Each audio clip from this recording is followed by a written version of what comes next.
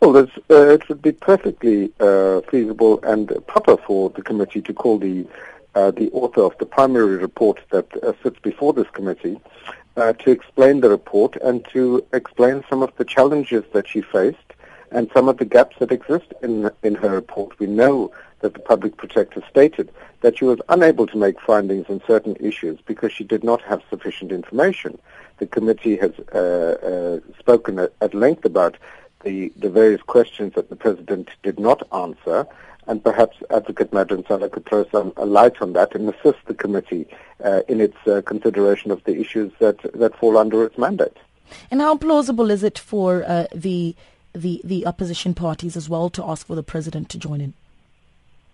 Well, again, I think the public protector has made a range of findings in her report.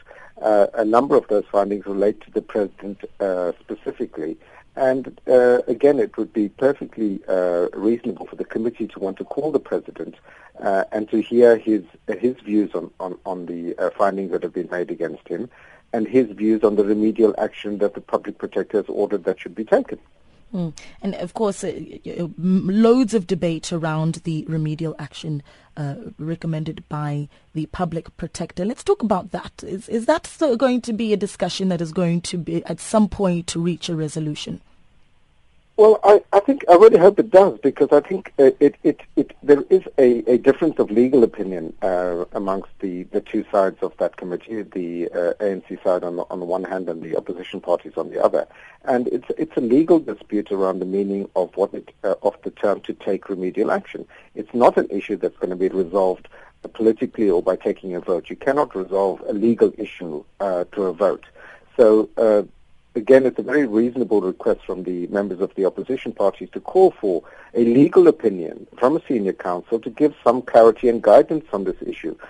Ultimately, this may well be an issue that the courts would have to resolve.